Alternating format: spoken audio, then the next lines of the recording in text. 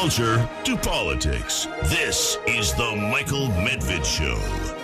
And another great day in this greatest nation on God's green earth. It is a great day because the Congress just voted, the House of Representatives, to keep the government open. Probably a wild step in the midst of a devastating hurricane with all kinds of damage. And but not an ideal time, especially with the looming economic collapse of the government, to close it down right now, which actually costs money. It doesn't save the taxpayer money. It costs money because of all the extra payments you have to make up and the stall in paying bills and more.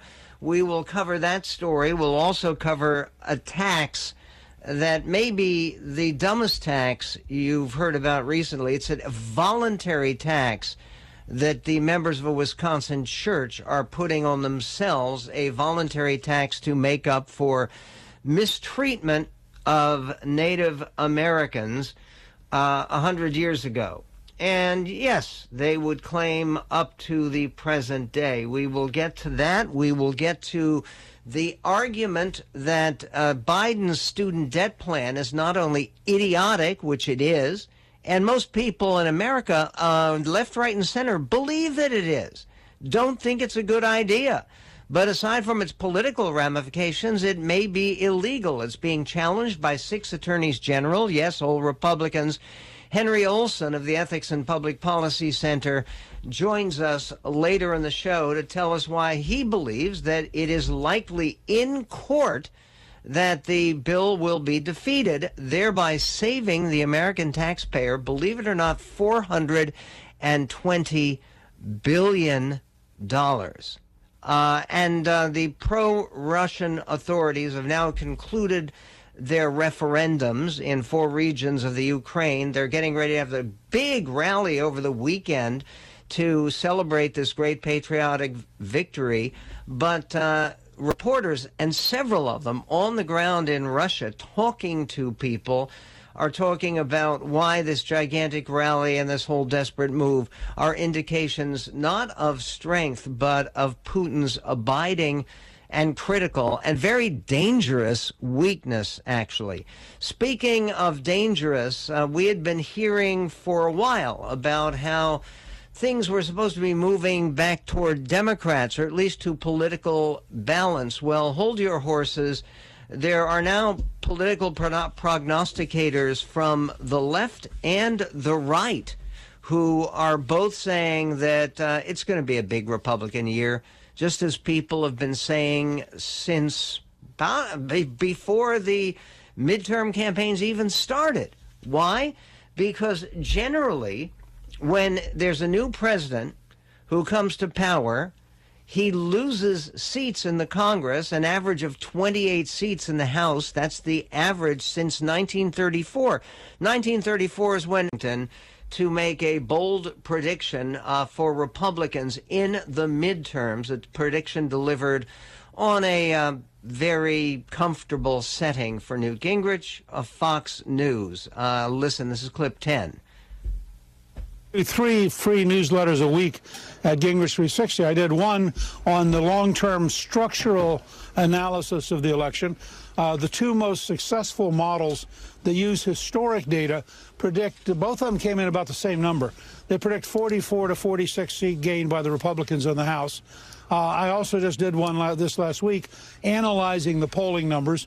Remember, the Democrats in places like California get such huge margins that if you see a generic ballot nationwide that's, let's say, the most recent one was 3 or 4 points Republican, that means when you get out of California, the Republican generic advantage is enormous. And in fact, in the swing states, even the Washington Post last week reported that Republicans are ahead something like 57 to 35 in the swing districts, +3 to +7 in the Senate, +20 to +50 in the House. Okay, I think that's overly optimistic. I do. When you look at a lot of the other prognostications, they clearly all show a Republican takeover of the House. That everyone seems to agree with. but he suggests that the margin could be between 20 and 50. I think most people are saying it will be closer to 20, but that's plenty. All the Republicans need is a gain of 5 House seats, and if they're getting 20, then they have a bigger margin in controlling the House than the Democrats do today. There is another piece, and this is from 538. That's Nate Silver, which does all kinds of computer simulations. They basically play out the election. They program it out, and they do that with a whole series of variables. And basically, they came up with this after this analysis and running these various programs. This week, the case for a GOP rebound is a little better. For one, Republicans can cite some individual polls that have been favorable for them. There was a poll this weekend from ABC News and the Washington Post, which found Republicans 5 points ahead on the generic congressional ballot among likely voters, a result which would all but assure the GOP of winning the House and make the Senate a very much an uphill battle for Democrats. If they do have that margin, the reason that that margin is so favorable for Republicans is very much as Speaker Gingrich just said, that the Democrats are concentrated, heavily concentrated. When you look at a national poll, it's covering all 50 states.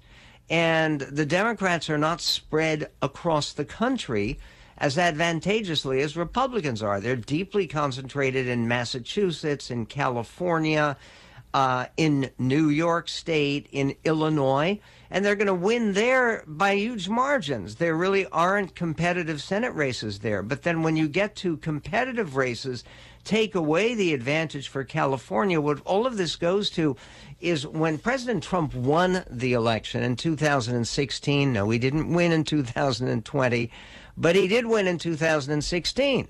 But he lost the popular vote by 3 million. How did that happen? Because his margin of defeat in California was 3 million. If you leave California out of the equation, Trump actually just about tied in the popular vote. If you take out California and New York, and I know that's not fair, you have to then take out Texas and Florida for the Republicans. The fact is that Texas and Florida are more competitive, though they lean heavily Republican, than places like California, New York, Massachusetts. So with all of this going on, there are more reasons. There are actually 5 reasons that Nate Silver and 538 give why Democrats should still be concerned about the midterms and why big Democratic victories are unlikely. In fact, what is more likely, according to 538, is that the Democrats have a slight advantage, a chance to gain the Senate. What I do think, if for Newt Gingrich to suggest that the Republicans will gain at least 3 seats in the Senate, that is also assuming, presumably, that they don't lose some seats, which they almost surely will. But on balance, could they gain 1, 2, 3 seats for control? Possible. We'll talk about what that possibility rests on and some of the latest polling and updates on the election and what it means that the government's going to keep running at least till December 16th. Coming up on the Medved Show.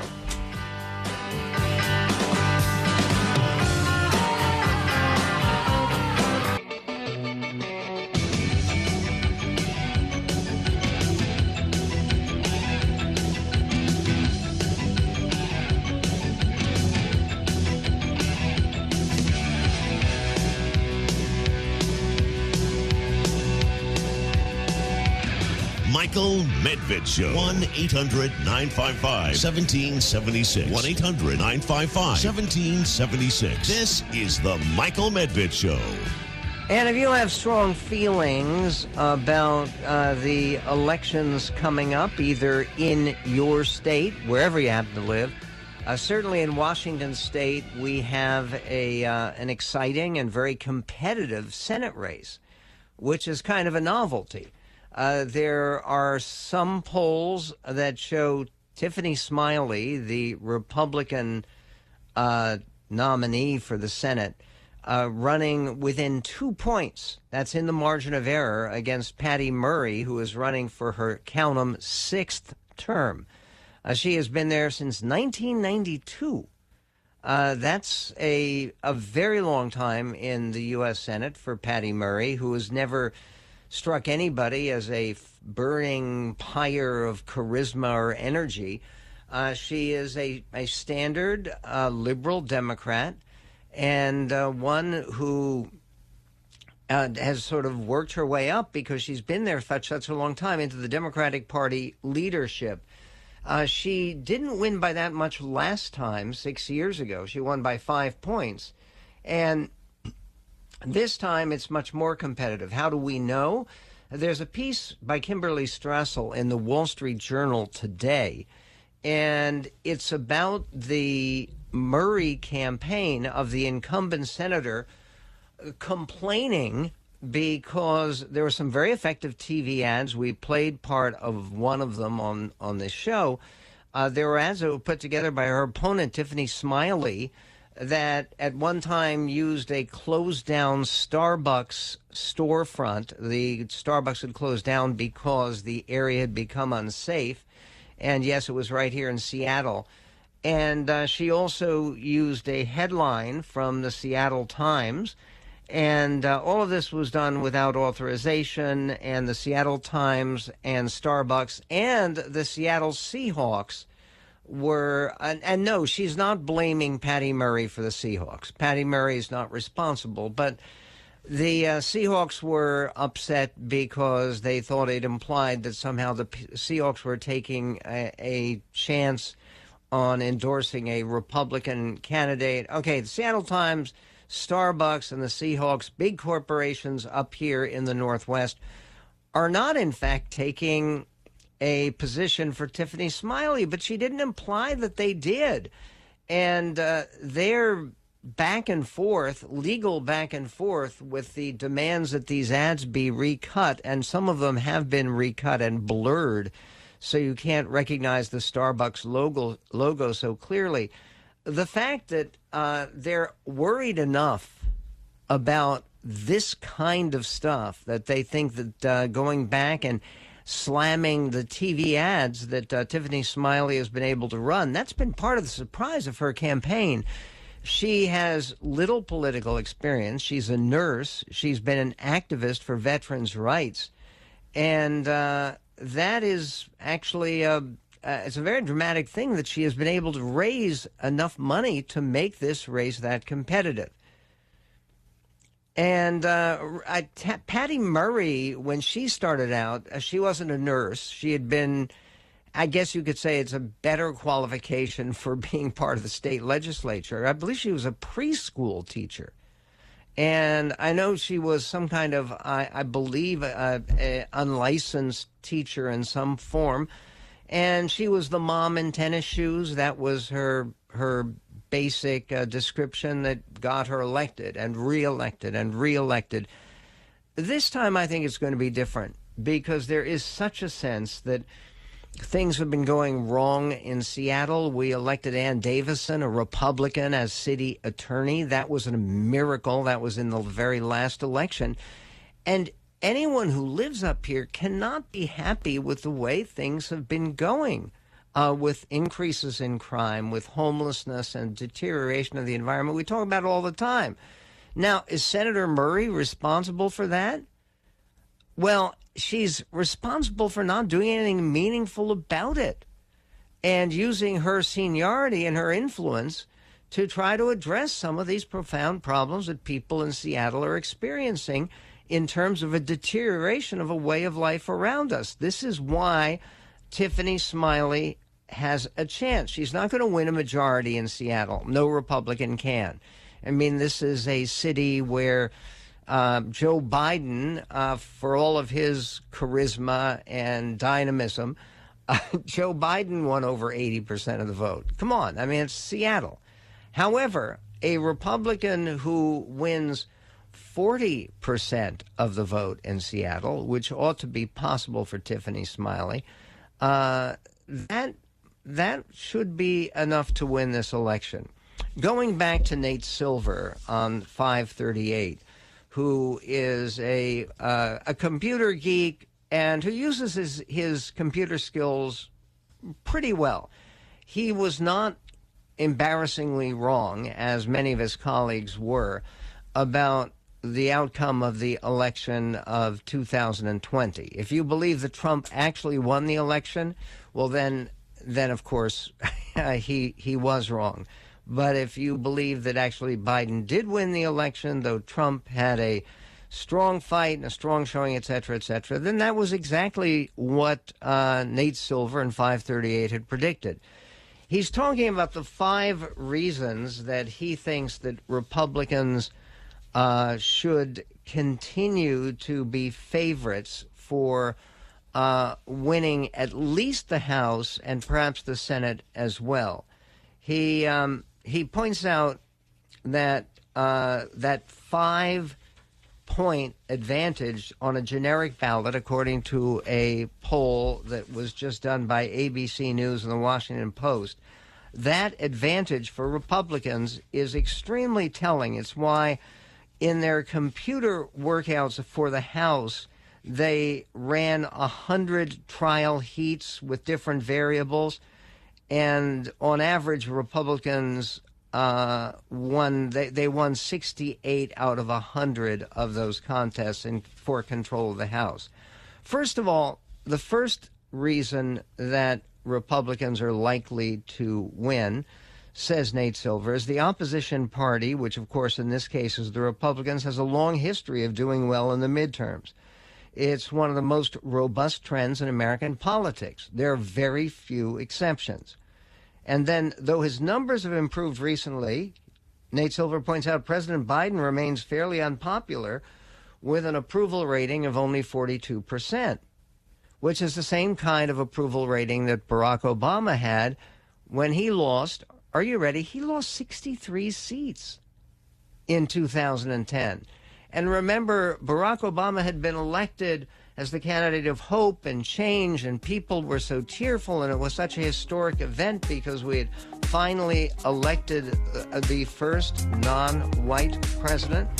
So what does it all mean?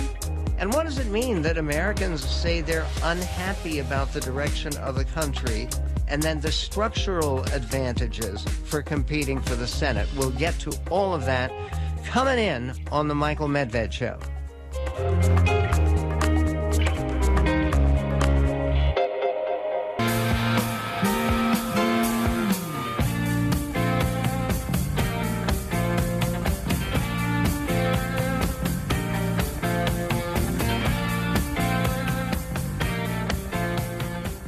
How should America handle threats against democracy? That was a question that was put to a very prominent Democrat who answered by winning elections. Who said that? We will get to that coming up on the Michael Medved Show. Let's first go to Kevin, calling in from Spokane, Washington. Kevin, you're on the Medved Show. Hi, Michael. Hey.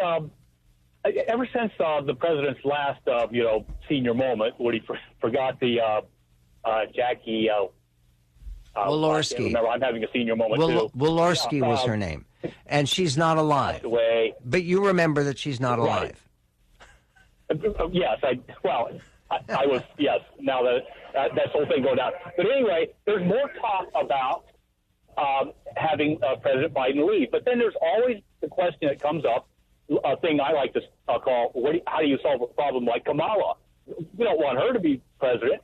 Well, the answer is simple. She resigns first. Just pick a reason, any reason, and then the president finds a replacement, picks someone, and then the president resigns. Then the vice president replacement comes in as president, and then he picks what will essentially be the 2024 ticket. What do you think? Have you heard people talking about this?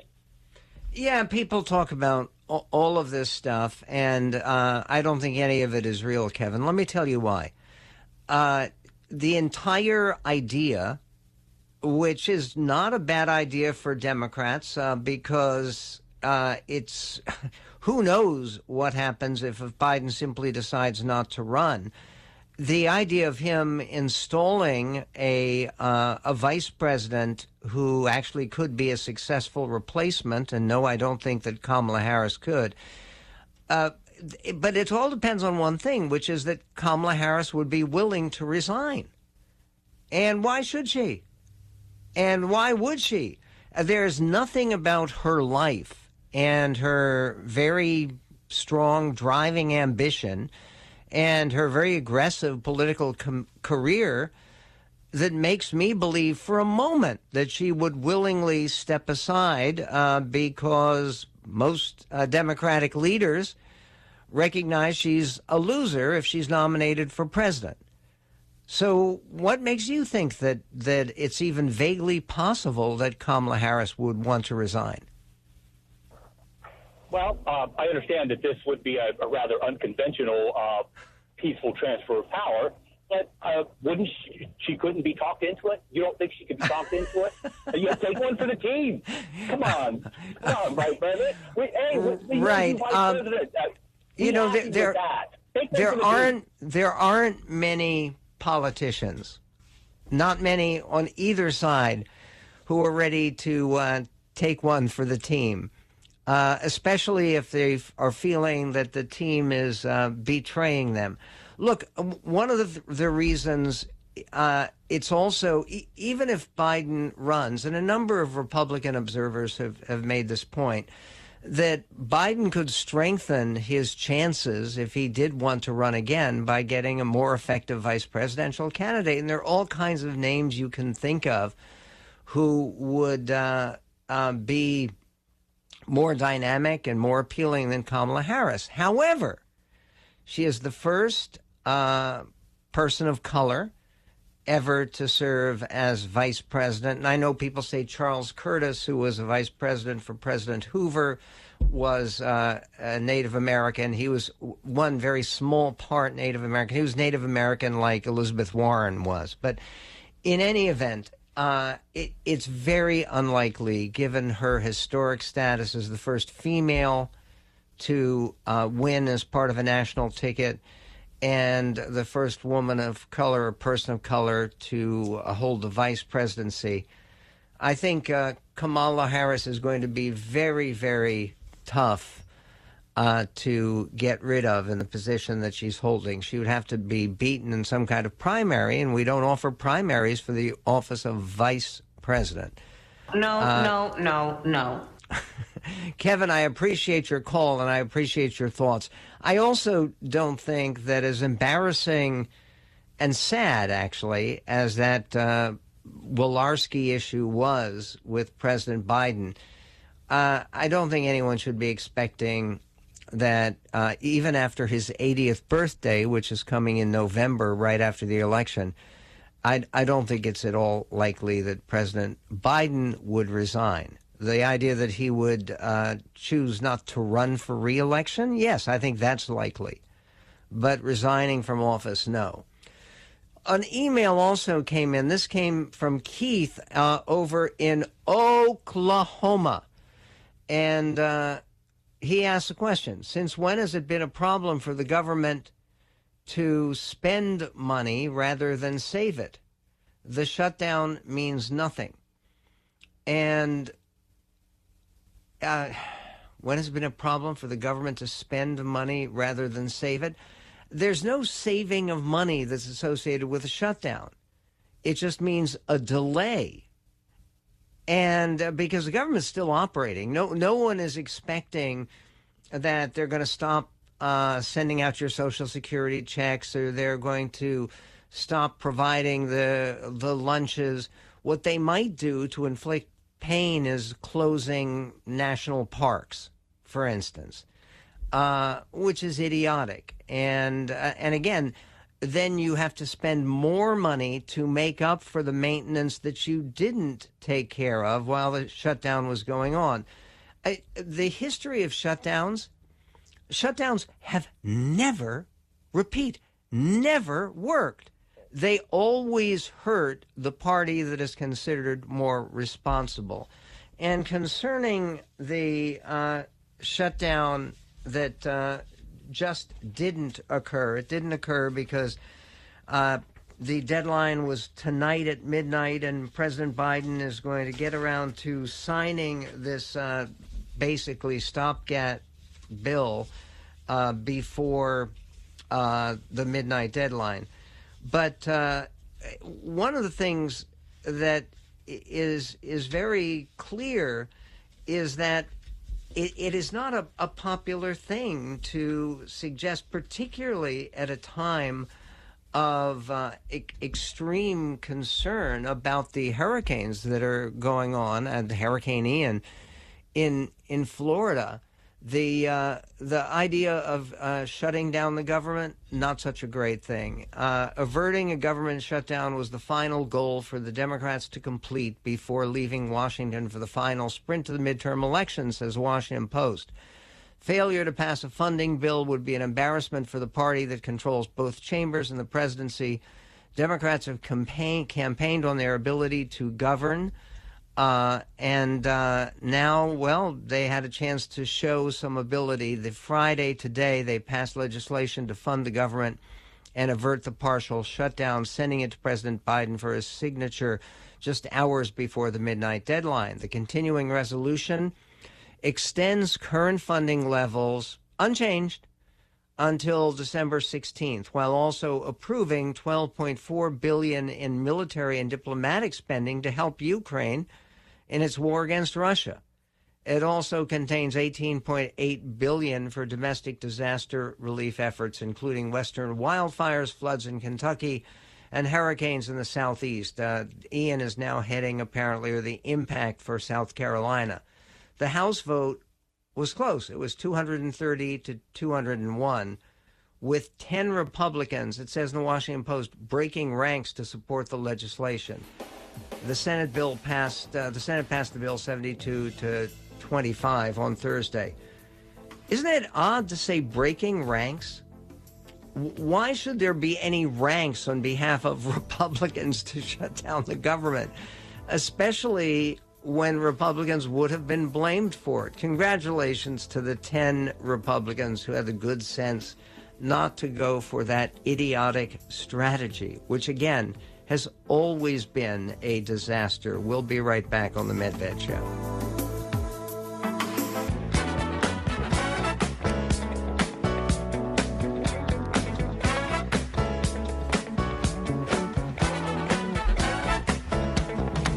Michael Medved Show. We've been talking a lot this hour about a very encouraging for Republicans issue of 538, which is election analysis, polling analysis, putting all the information from all the different polls into the blender and turning the crank and coming out with what they believe will be a narrow Republican victory for the House, winning maybe 20 seats, and a very narrow Democratic victory, winning maybe 1 or 2 seats net in the Senate.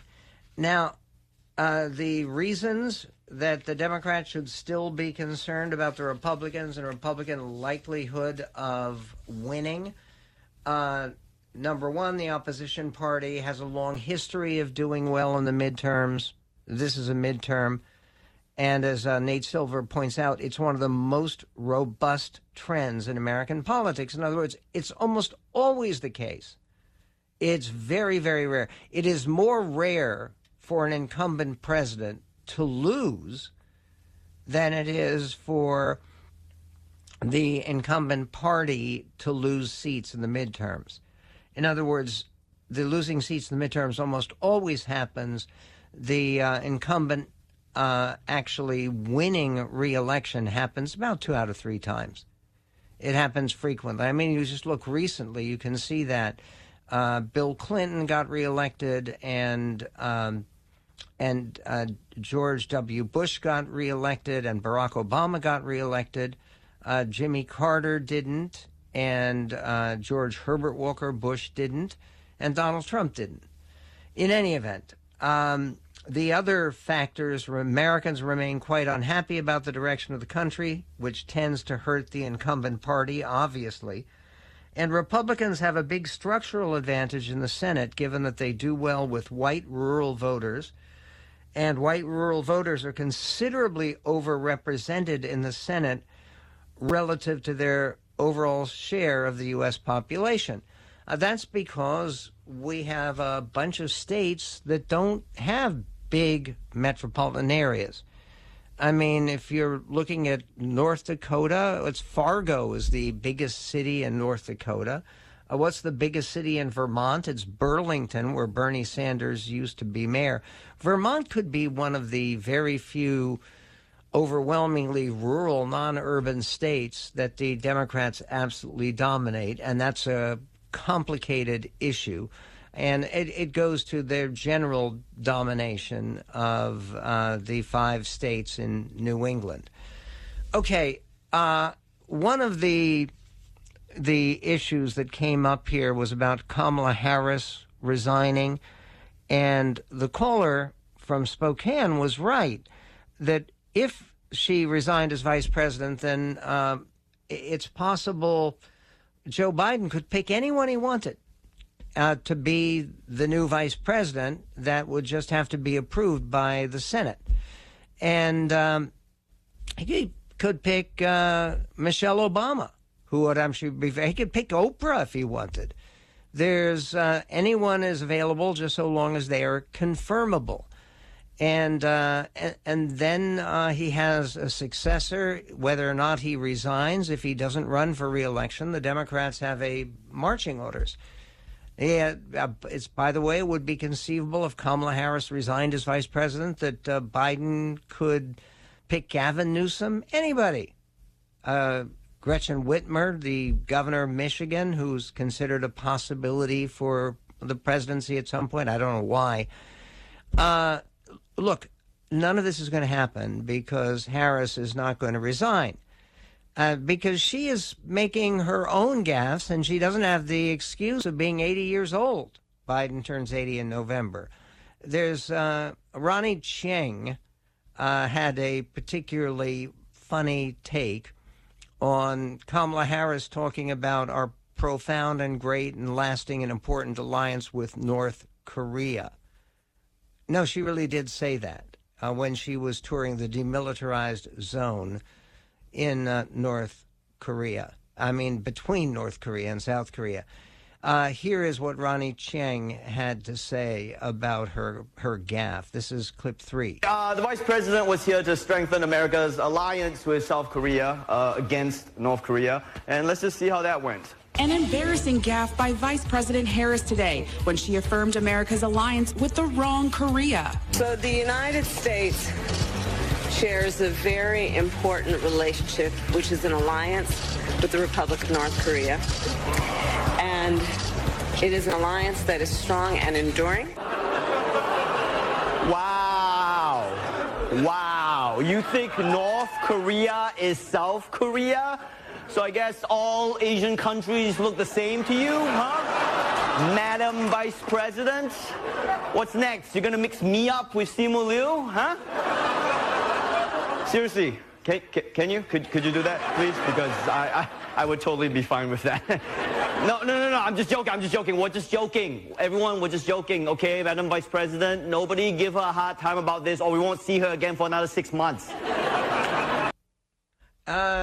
Yes, that would actually be something of a blessing. Here, Kamala Harris at the DMZ, the demilitarized zone in Korea that was established when Eisenhower made peace in Korea in 1953.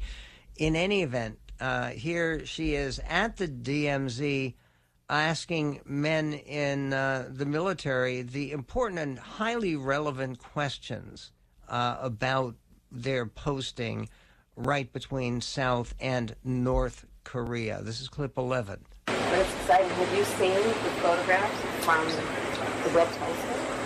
It's humbling. So we invested in this telescope, and the images just came back, and they show us 3 billion years back to the beginning, to all these galaxies. It's the most humbling thing you have ever seen.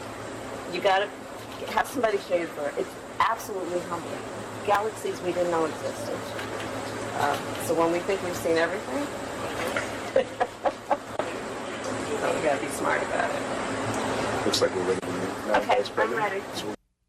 Okay, she's talking to the men in the military about the Webb telescope and the photos from the Webb telescope. I'm glad she's excited by it, and it shows that she at least is interested in some of the exciting developments. But the awkwardness of talking to people in the military that she's meeting that way, it's one of the reasons that Jimmy Fallon had a pretty clever line on The Tonight Show. This is clip 2.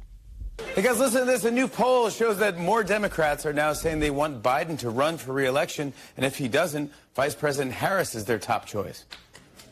That poll was conducted among two people, Joe Biden and Kamala Harris. And that basically sums up, I think, what a lot of people believe. There's also controversy now about some statements by Bill Clinton. He was attending a Georgetown University symposium in Washington honoring the late Madeleine Albright, who had been a guest on the show several times. This was last night when President Clinton made the comments. He was asked about how the U.S. should handle threats against democracy, to which he answered, by winning elections. Quote, "You can't go around complaining that people are violating democratic norms when the voters are rewarding them for it, either by staying home or being distracted by last-minute scare tactics," Clinton said. I mean, we lost the last 2 weeks of the 2020 election on defund the police and socialism, and that was our fault, Clinton added. We shouldn't let that happen. And I don't know what he is saying. He says we lost, Clinton, the last 2 weeks of the 2020 election on defund the police. We shouldn't let that happen. Is he talking about they won the 2020 election, right? That's the story, at least. Then he said, and it's difficult for us to realize that we can't beat them with the same strategy they beat us with because we have a broader coalition. And the people in the middle, especially like suburban middle-class voters, upper middle-class voters, they're easy to split because they've got something to lose, Clinton explained. So all they have to do is sit around and think about what will scare them with this election. People talking about Joe Biden not being all together with it, and Bill Clinton, who is a brilliant person, whatever you think of his politics, not at the full top of his game as he's speaking these days in this greatest nation on God's green earth.